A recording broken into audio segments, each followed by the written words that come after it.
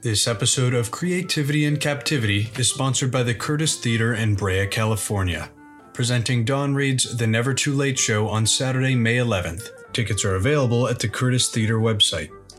Get ready for insight and inspiration on the creative process from an array of artists, writers, and visionaries on May 9th, when Season 7 of Creativity in Captivity kicks off. In the meantime, please enjoy over 150 episodes hosted by Pat Hazel with a stable of creative guests in our listening lounge at creativityincaptivity.fun. This is Creativity in Captivity. I'm Pat Hazel. The forecast for today's podcast is sweet with a chance of cavities. I am literally a kid in a candy store as I'm joined by a master chocolatier that is recognized for igniting the artesian chocolate renaissance. Her smoked salted caramels are reported to be a favorite of President Obama, who frequently shared them with visitors to the White House. Coming up is a bit of sweet talk with candy innovator Fran Bigelow, who is the confectionery artist with the panache for the ganache. That spark of electricity, a skipping stone that sets you free. You're captive to a mystery, the curse of creativity. I love the introduction. It's a pleasure to be here. Good. Well, can I tell you, you're the first guest I've had where I feel like I have to brush my teeth before and after the interview. Oh, so you're going to be eating chocolate. I received a box yesterday, a surprise box on my porch. That was a very savvy move by you or your staff to get me hopped up. So my 19-year-old and I have been ripping through truffles and just every version. No. Yeah. I would say I was a complete truffle hog last night. And so I saved a few items for our conversation. Easter came early for me, like just randomly. The box is elegant. The contents were a great surprise treat. But before we get into the details of the product, I want to know, before anything, when you were a kid, what was the candies that were your favorites? I would love the Mounds bar. It was a coconut and dark chocolate bar. At that point, it was 10 cents. And the regular candy bars on the shelf were 5 cents, all the other ones. And I preferred the 10-cent candy bar.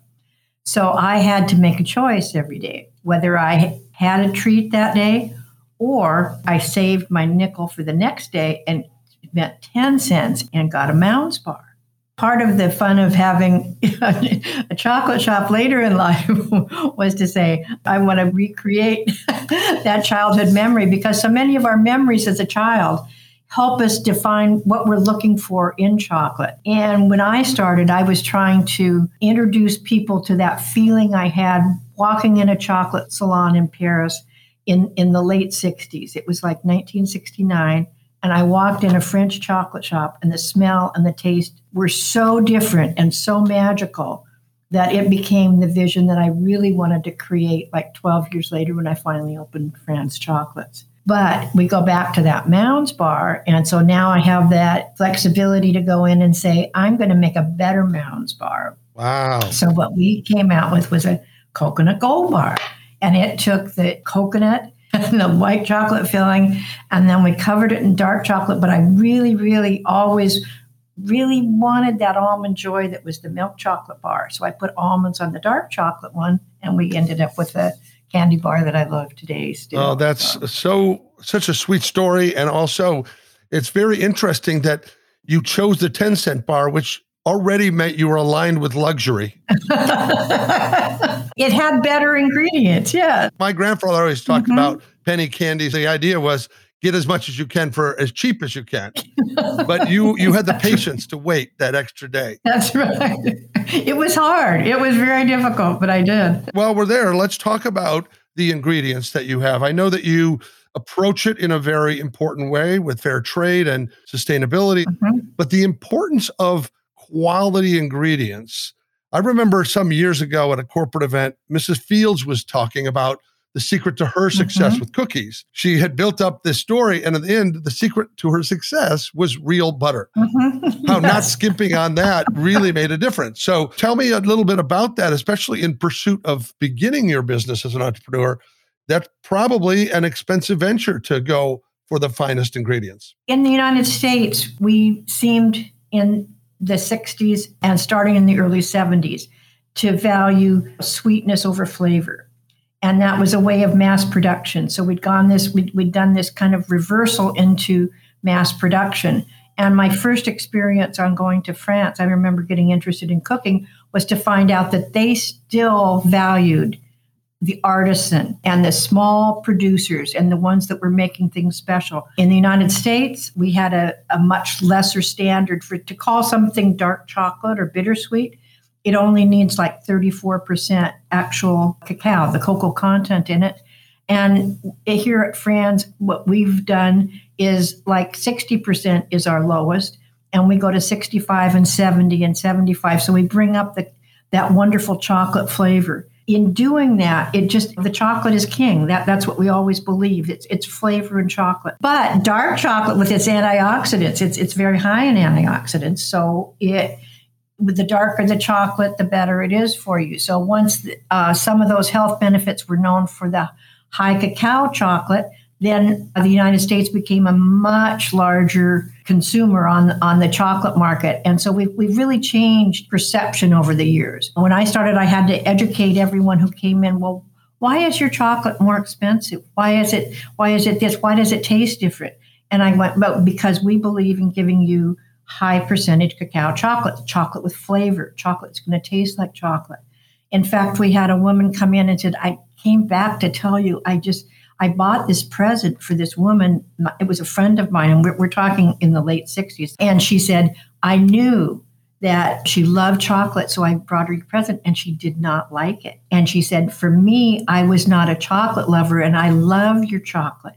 And the difference was that she wanted it to be sweeter. It wasn't sweet enough for her.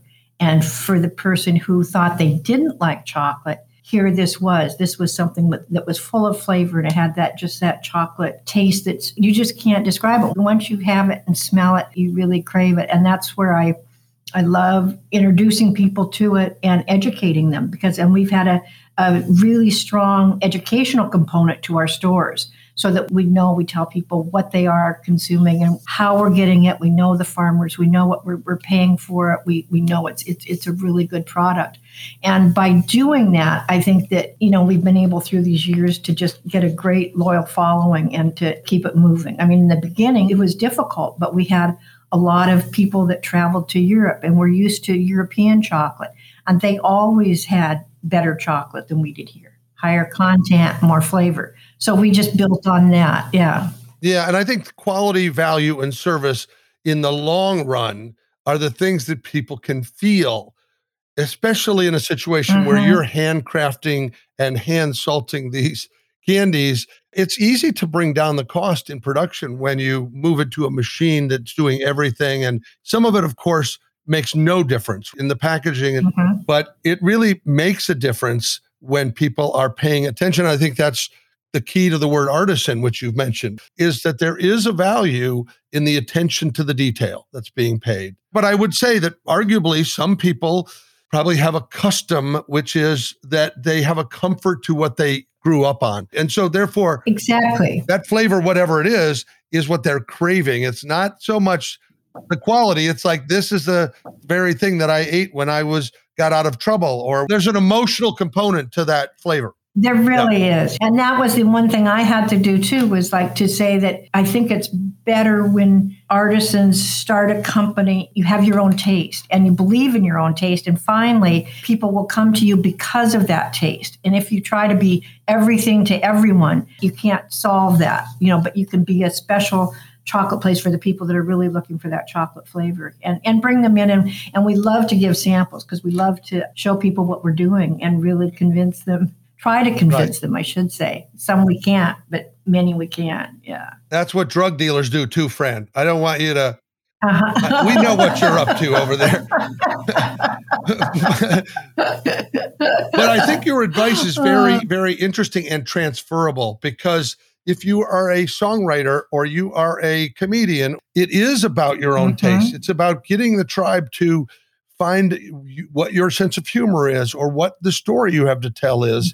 And it's when you're trying to be what people want, you're generally dissatisfied with working for that result. You'd be surprised, in almost every business, there are people just like you who like what you like, if you're willing to stand up for it. And so I think you have certainly done that over the years, and you've stood proud, not just in the making of the product, but in the development of your brand, in how it's packaged. It's all very elegant. I don't know what the signature color is of your ribbons and boxes. It looks a little bit like some kind of platinum copper combo there. It's rose gold, and then we use copper a lot.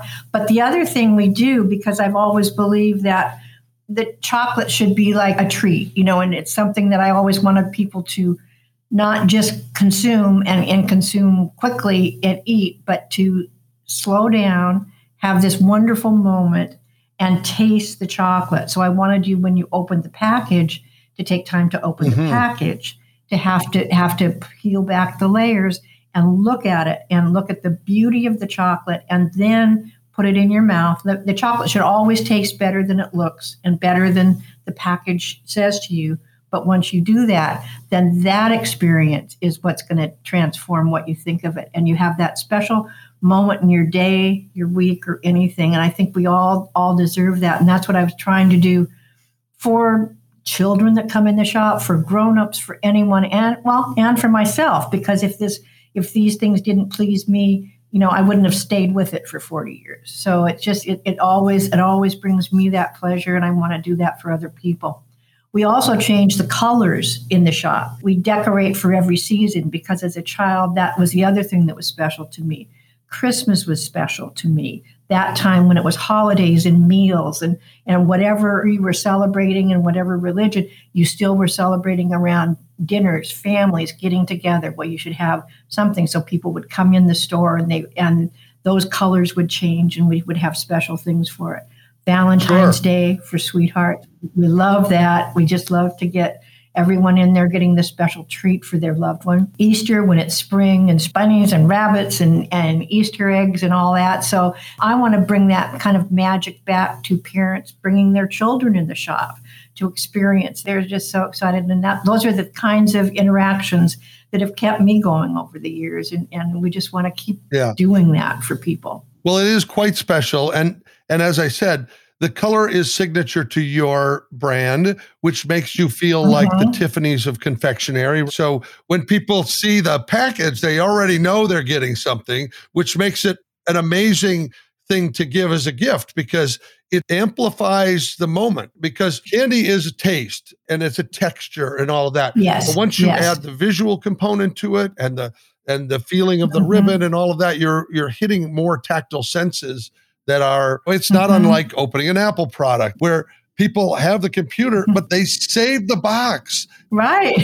They do. Right? You're right. The iPhone box is worth saving business cards in. That's just something about thinking much more than you're going to crank out a product and hope that it lives on the shelf and finds people where they are. Right. You're actually inviting them to explore many more parts of it. The idea of things being worthwhile by making those changes. This is something that in my comedy, I often talk about Halloween or Thanksgiving or Christmas. And I find that people really, it's not about me at that point. It's about them remembering their own childhood. Yes. Yeah. Last night I thought, okay, there must be peak seasons for you, right? Obviously, you mentioned Valentine's Day, Easter, Christmas, and Mother's Day is probably a big candy giving day. Yes. But I think what you have done is you've created what I would call Other's Day, not just Mother's Day, which is a good reason to give a gift that's thoughtful, that makes people feel special. That's right. And that can be any day of the year, anybody in some congratulations, in a promotion, in a graduation. Because it is something that people like to be thought of. I feel like that's one of the great losses in the postal system at the moment, is that by going to text and email, there's an expectation of speed and response, and people just don't sit down and write an elegant letter anymore. And it's something that I'm an old guy who likes a walk to the mailbox. When I go there and there's nothing there except for like coupons, it's the worst feeling in the world. But I think you must still have a very good relationship with the Postal Service, because, however they timed it, it arrived for me yesterday and it just was like, oh, okay. I'm going to get into chocolates. Mhm. One thing they say about chocolates is that it's happiness which you can eat. I don't know if you've ever heard that phrase, but Yes. yeah, it's comfort food. And I don't know what it is about that, whether it's the caffeine or the cacao or something, but it does seem to help with depression. It might be temporary, but it seems to boost some part of the brain to say everything's going to be okay. Well, let me ask something about the ingredients. Let me ask you about Belgian chocolate, okay? Because you hear that phrase, and I know probably Mhm. you have exchange or trade with folks like that. Is there something in the soil in Belgium, or is there something that makes that different? Chocolate really is an agricultural product, and it grows in cacao pods on trees that are 20 degrees north and south of the equator. What's happened is that the countries around the equator are the ones that produce the cacao, and then it was the countries where they were exporting those cacao beans that learned how to manufacture it and had the machinery to manufacture it. So the Belgians have their way of making chocolate, the French have their way, the Italians, the Germans, and everyone developed these different tastes, but they were the ones with the equipment to refine it. And so that's how we came to hear that the larger companies were done like this. Now people are going back to origin where the cacao beans are grown. And there are companies in there that are doing the manufacturing there also. And so that's another component. But the other thing is that they have learned over the years how to not bring the bitterness to the chocolate, but to bring out the flavor, and that it's for this long fermentation. And so if the beans are correctly harvested and fermented, you're going to get a much rounder and fuller taste in the chocolate. So that has also helped chocolate. Now then, still many of the companies in Belgium and in France, Italy, they can purchase these beans from the farmers, and then they have a line of chocolate, and there's chocolate manufacturers that we deal with that what we want to do is we want them to have a relationship with a farmer, or we know the farm that it's coming from, and then we can with assurances buy our chocolate from them and know that we're getting the flavorful beans, and then everything that comes to us, then we taste as it comes in. It's wonderful. That's how we can go up higher in the cacao percentage to give you, say, a 70% chocolate that doesn't taste bitter at all. It just is full and rounded, and we can even go up to 100% and give you one with no sugar, and you'll be very surprised that you'll still like it. It's not like the old baker's chocolate when you got in your mother's cupboard and you had that by mistake and you went, what happened? I've made the mistake, but I often talk about how you think you're getting away with a crime if you sneak a piece of bitter sweet baking chocolate off your mom's shelf, and then it comes with great punishment. Once it gets in your mouth, right? Trailing behind you with brown drool, just trying to get rid of it. Is there a secret to where you get your salt? Is that something you can share, or is that a trade secret? No, that's not a trade secret, but it's the interesting thing is when I started, it was just chocolate, and I was not interested in caramel. So this is where we started to use the salts. And caramel was something that in my childhood was always too sweet for me. It just didn't do anything. And I had a customer who came in and she said, I know what you're trying to do and everything, but she said, I know you have this wonderful flavor with your chocolates, but I just really am dying for the caramel that I had when I was a girl. And I said, well, it's just too sweet for me. There's nothing I like about caramel. And she said, if you had caramel the way I used to get it from the store that made it from scratch and made it with flavor, you would love caramel. She said, I challenge you to do this. She said, you keep trying, and I'll keep coming back and buying all your mistakes till we can get to that point. So I took her challenge. I love a challenge. And I decided, okay, maybe I'm missing something here. And what we started to do was like, it took like over 6 months before, we just did a little batch every day trying to get to that point. But I think I also like detail and research and recipes. And this was just the challenge I needed. And we got it down to a point where we learned how to reduce the sugar in the recipe, really darkly caramelize the sugar. So we transformed the sugar and it became part of that really deep flavor in there. And then we had a soft caramel because I didn't like the ones that stuck to your teeth. So it was a soft caramel that would, again, melt in your mouth. And that's how we came up with caramel. And I thank her to this day because now it's like we are really known as a caramel company. And it was something that I started with without even thinking we were ever going to make a caramel. That was just far off and so you listen to your customers and you find out that their memories, again, they have some taste and the way people did things slower in the past, small batch, which we still do, small batch caramel, bring out the flavor, do that, and it's wonderful. So then after this, we had started on these caramels, and then I was doing a Valentine's show with Michael Carrillo down in the Napa Valley, and he at that point in the mid-90s, late 90s, started bringing in artisan sea salts. And he said, "This has changed my cooking." He said, "I'm going to send you back with this Brittany gray sea salt, and you're going to try it with your chocolate." And I went, "Oh, Michael, come on. It can change your cooking, but it's not going to change my cooking in chocolate or sweet, anything like that." And he said, "This is a bet. You take it back. You try it."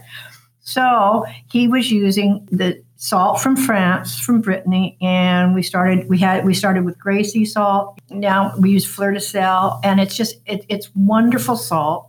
It was before we had either the kosher salt or the Morton's iodized salt, which just has a totally different flavor. This Taste of the Sea, it has that mineral component to it.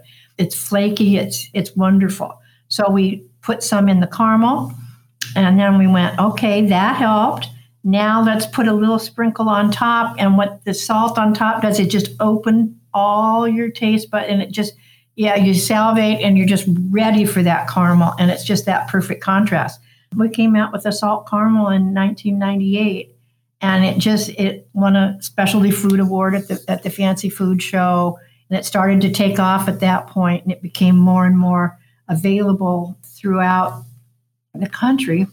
And then we had I think it's lucky experiences. I can't describe, like, there's things that happen to you, in business, and you have many lucky things, but ours was always the relationship with our customers and telling them what we were doing and what we had. And we had one customer who just loved our caramel. She was a caramel fan. She didn't like the chocolates as much, but she'd grown up down in Madison Park, just down from our store, and she was a caramel fanatic, and she just would always come for this. So she started to work on Barack Obama's campaign before he became president, and she said, "I'm going to go back," and I go to his headquarters, and she said, "I want him to remember me." And so she said, "I'm not going to go back there and work and not have him remember me.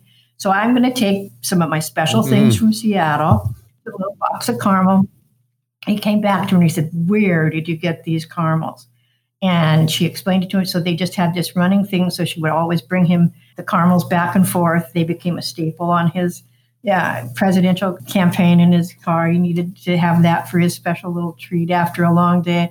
And then they started giving them out in the White House. It's just a fantastical story that we never, ever could believe. But it all came about, again, because, you just pay attention to what you're doing, and never thinking that all your customers can spread the word through different people, and you get your chocolates to different places. And this was just like, magical. And then Well, it is interesting that in marketing and in referral, there's a big difference between having something good or great and having something be somebody's favorite. Oh, I say that about the reference here to it being Barack's favorite candy or salted caramel.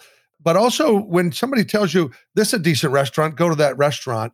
It's quite different when they go, my favorite restaurant is, because it's a sense of endorsement that is tremendously powerful, because it's almost like giving a secret away. What's interesting is you just told a series of stories where people had memories, and those memories are almost the ability, that's a story that you get to revisit with the taste of the chocolate or the taste of the caramel. Yes. So that's what they're after. They're after transported to a escape, to a safer time, a more comfortable time, a joyous time. We all deserve a treat. Yeah, we do. We trick ourselves into something where I worked out today. I walked 5 miles. I can have that thing, whatever it is. There's something about you that I hate to profile you, but you have a Mrs. Claus quality. And I don't know if it's the glasses, if it's the laugh, it's whatever, but there you are making these sweets that are magically arriving for people. So I hope you don't take offense to that, but you have grown almost into a living Mrs. Claus here. I take that as a compliment. Yeah. Oh, good. It's intended as one. But you work with your family. So how many of your offspring are now in the candy business? Okay, 2. My son and my daughter. My husband, Peter, they pull him in for odd jobs, but nothing really serious, just a few little things. And Dylan is the chocolate director of operations. He's taken that over. He's got wonderful taste, even better than mine. And he learned how to roast beans and do that with Scharfenberger chocolate back in the 90s. So he's got the full knowledge of chocolate and works on our formulas and importing all our chocolates. And then Andrina, our daughter, and she went into the business side and got an MBA from Cornell and is in marketing. And so she's the CEO. They run the company together, and it's fabulous. It's the best thing for me that ever happened. And it's wonderful to work with your family because you trust them in everything, and they've been able to carry out both sides of the business, which I tried to do all the time. That's great. Have they helped you expand into more stores or social media or other things that maybe you have less interest in? Yes. They're much better on that. And then the whole website and the artistic development. They're also instrumental we made a great connection with the ball in Japan. We're in like Tokyo now and Kyoto and Kobe. So the stores there are doing very well, and they've made sure that relationship is still seamless. So they've done so much, and our mail order and web is up, all the things that I wouldn't have been able to do myself, but they have, and they've been able to carry it forward. Other thing is like fair trade and organic certification, and they've brought that full swing. So like 97% of our products are organic and fair trade. Many, many things. Did you find that the pandemic caused supply chain issues for you at all, or was it fluid? It did cause supply chain issues, but mainly we've been able to stay in chocolate. There may be certain formulations of chocolate that were harder to get at one time or another, but the packaging and the paper and those delays. And then there's glass, and then there's ribbons, and then there's all this. And so there's always something, but we always have been able to stay in enough of our products that we have a selection for everybody in some way or another. Mm-hmm. Yeah, and I don't know if you know this, but you came referred to me by one of our editors on this podcast. Her name's Delilah Lovejoy, and she was a sales associate at one of your Seattle stores. She mentioned boxing up chocolate and giving samples, and it was really intriguing. I love unusual businesses. I love people with a passion for something that are willing to devote their life to the advancement of something. I want to salute her here because she'll probably have to edit this episode. Oh, wonderful. Say hello. Hi. Wonderful. Do you have any advice for a young entrepreneur who might have an idea and need to take a leap? What's that risk moment from having the vision, in your case, of being a chocolatier or wanting to make a better Mounds bar, to the investment part of it? I think, first of all, they need to understand it's an investment of time and energy and love. And so you can't underestimate how much time it's going to take and how much time it will take out of your life. And I think you have to think about that. So I think when you're starting a business, you have to be sure that this is something you want to devote that much time to in the beginning. It may not be monetarily successful for quite a while, but you're going to be the one that stands behind it. You're going to be the one that has to support it. You're the one that people will come to. You have to be able to have people join your organization. So you have to be enthusiastic enough about it to stand behind it, to get those people to share your vision and come work with you. The other thing is to make sure that you've got some awareness of a business background, something that at least you can read a balance sheet, or at least you know what's coming up, and then you know kind of looking ahead at what the pitfalls are and how much money you need to support yourself along the way. Or do you just want to start in a small way so that you can test it out and see how far this idea is going to go in there?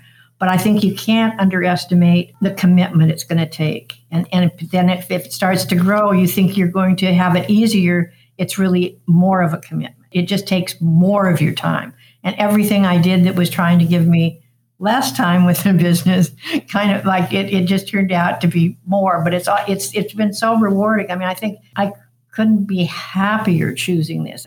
Opportunities to meet people from different countries, to travel, to go to origin, to see where the cacao beans are coming from, to see how those farmers work, to put all these things together. It's given me a much wider range of experiences than just we're up here in this little corner of Seattle and hadn't been out to that many places. And it's the friendships in Japan, everything. It's just been a marvelous trip.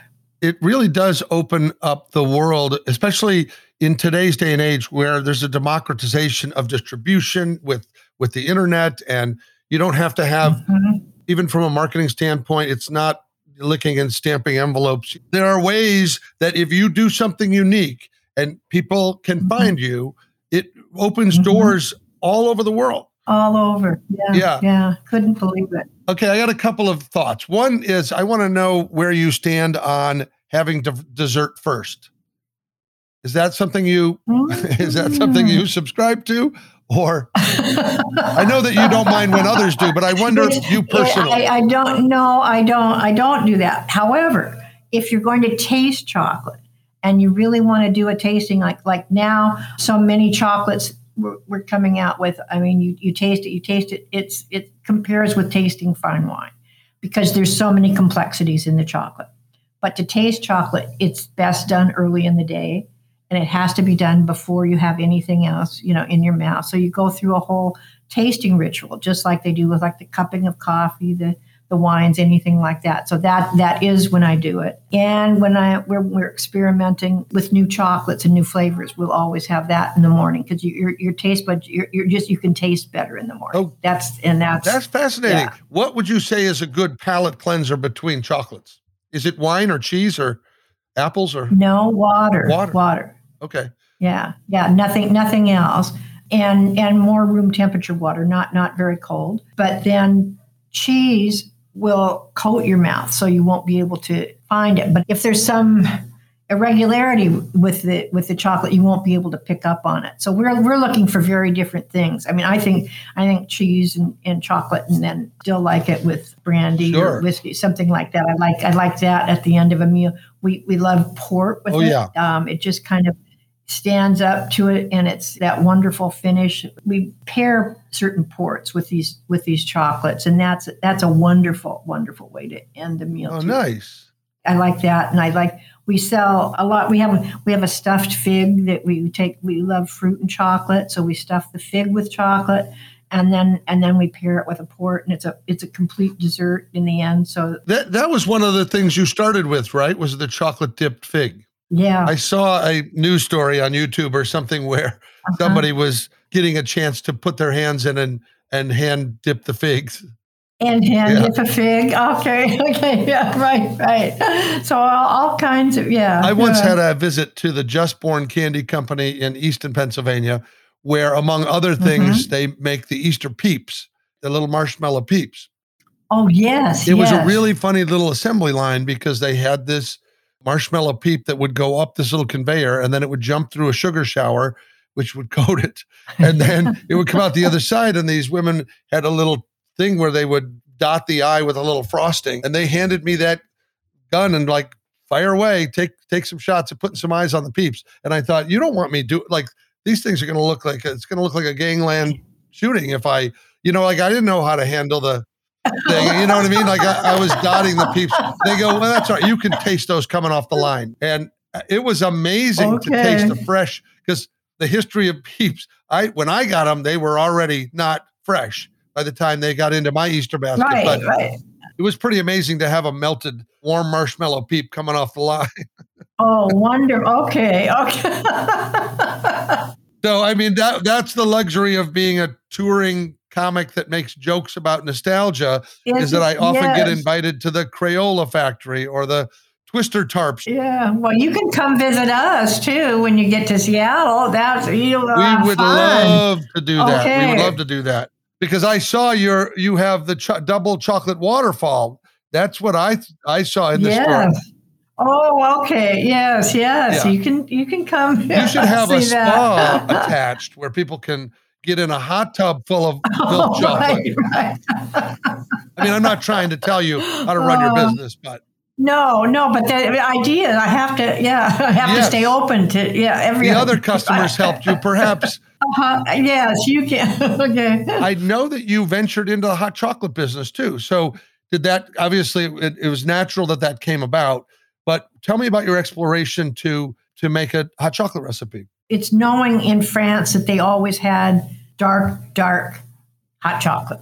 And it was like a liquid truffle. And so it was kind of bringing that to fruition. And so what we do, it's a truffle before it sets up. It's wonderful. It's a wonderful way to start the day. And I think that is, we can do one also with water, which makes the chocolate stand out more and is very flavorful. So we do that. And I love to drink that in the morning. And that's a special drink. So now you're getting all my morning secrets. I'm telling you, it's just one more Mrs. Claus quality you have to be drinking hot chocolate in the morning.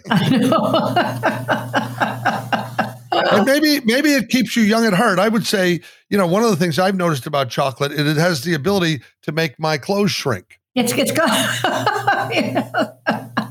Well, because what we do too is we've got little thins and little pure chocolate bars for people that just want that chocolate that they want to eat at certain points. They don't want to indulge in something like a caramel or a truffle, and so that becomes a snack during the day. The nibs, the 100% cocoa nibs, coat those in chocolate and chocolate nuts. So combine your fruit and nuts with a dark chocolate bar we've got with fruit on top. All kinds of ways to stay. Yeah. One of the things that I do have to try is there was a white chocolate pure bar that you put in the packaging that came to me. I haven't opened that yet. And I'm not as much of a fan of white chocolate. I feel like it's kind of sneaking into the candy business or something, but maybe you can sell me on the powers of white chocolate versus, because I love milk chocolate. That's a given for me. Okay. Well, this one it has black sesame in it. And so it takes it's roasted black sesame, salted roasted black sesame seeds, and they're combined with the white chocolate. And it just seems to be the perfect vehicle for it. When you taste it, it's not going to be sweet. There's going to be a lot of that black sesame. So you're getting a lot of the sesame seeds, the nut flavor from that. And it's not a white bar. It's going to be gray when you open it.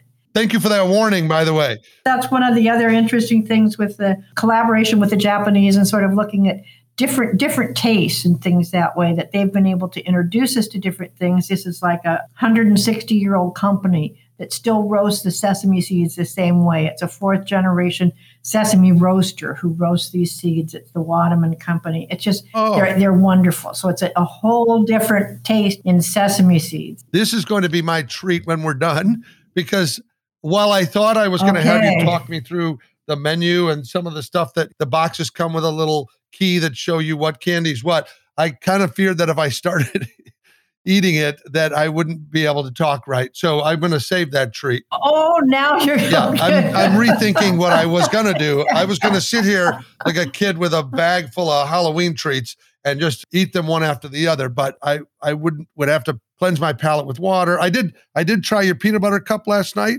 and love that. That was pretty supreme. Good. Maybe this is a good time to ask a side question about the Truffles name, because I know that Truffles is a mushroom, but Truffles is also a chocolate. So can you help me understand the origin of how that happened? Truffles were they were formed and rolled into a ball with your hands, and they were very rough. They were the French housewives' confection. Like in the United States, the American housewives would do fudge. Here they would do truffles. And so it was a really rough confection done with dark chocolate and cream and put together and then rolled into balls and then dipped in cocoa powder. And so they thought it looked like a mushroom truffle. So that's right, which is essentially a lump of solid mushroom. Yeah, and has that dull quality to the outside. And so then what we started doing in the United States and the French it was to coat these in chocolate, in that plain chocolate where it's dipped and it's tempered, so that gives it a hard coating on the outside. The cocoa dusted truffles have a very short shelf life. You've got to make them and eat them within 1 to 2 days, or they start, because chocolate will absorb all flavors. And so you want to be sure you've put your chocolate somewhere where they're not absorbing other flavors, because you may take a bite of a chocolate and you may find out that something just doesn't taste right with it. Or if it was put in, you thought you put it in a dry place in your cupboard and it was right next to onions or garlic. Oh, well, you're going to have oniony chocolate. So you want to protect it from all those kinds of things. So to get that, so that's why the cocoa dusted ones are so perishable. And we started dipping it in chocolate to give it, a few more days, and it gives that airtight quality to keep that center soft inside. That's a good reminder about where to store it, because when the stuff came yesterday, I went to put them in the fridge, and the first thing I did was throw out the onion. But then I decided maybe if I just eat them fast, that would be... Yeah, don't put them in but how warm is it down there? I mean, you have to, you just need to put them in somewhere the best place is like a wine cellar. Something like, like 68 degrees, something like that. If you put them in a refrigerator, there'll be condensation on the outside, and that will set off if you're really tasting it, it'll set off your palate so that you'll taste that sugar bloom on the outside. We don't want that.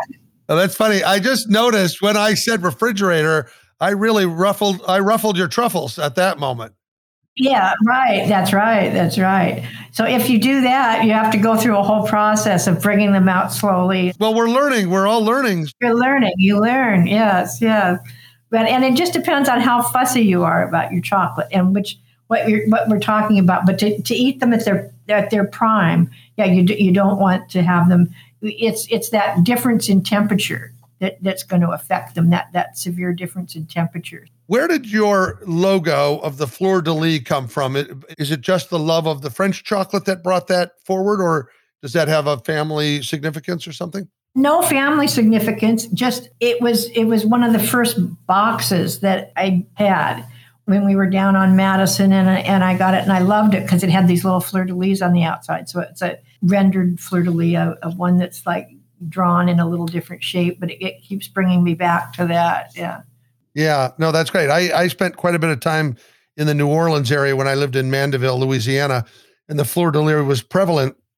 And there was something about it that always made me culturally feel like there was something super interesting about the fleur de lis. And I didn't grow up with it, but when I moved there, I began to see it on, the tops of fences and all kinds of places. And it always made me feel good. So I think you've selected something quite elegant. Thank you.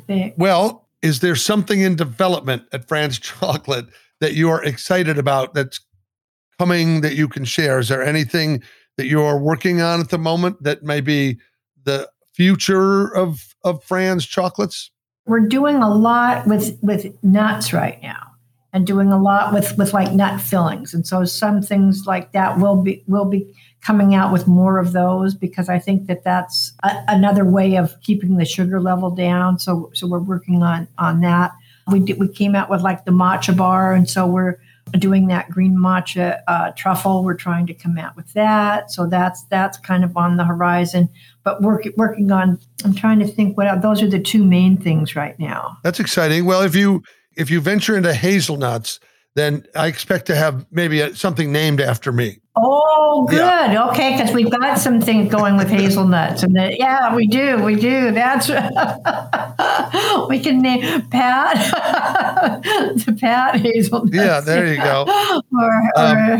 We'll certainly promote it here. I can promise you that. Okay.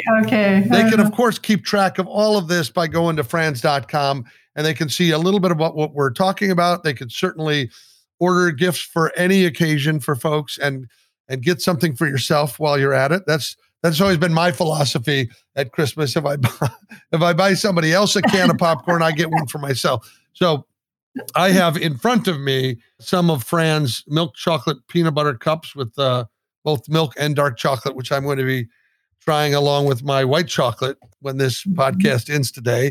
I thank you so much for investing the time and sharing your wisdom and your sweet stories. You've been a luxury chocolatier in Seattle since 1982, and it doesn't look there's anything stopping you. But thank you so much for being my guest today. Oh, thank you. I enjoyed being on with you. Thanks so much. Thanks for joining us today. Take a moment to subscribe, and we will hold your seat for more creative conversation and a weekly spark of inspiration. Our show is produced by Sweetwood Creative under the skilled producership of Amanda Rosenberg, with sound editing lovingly provided by Delilah Lovejoy. Our original music theme was written and sung by Maya Sharp, with additional production support and sanity provided by Casey Franco, Tony Deo, Tucker Hazel, and Diane Johansson. Please feel free to share your input or dash off a review on social media to help grow our creative community. You can find us on Instagram at Pat Hazel with 2 L's, or visit our website at creativityandcaptivity.fun. You heard that right. It's .fun, because .com is just too .common, and .fun is so much more fun. Ciao for now. Staring at an empty page, stepping on a ghostlit stage, a circus of uncertainty. Your call to creativity. La la la la la. La la la.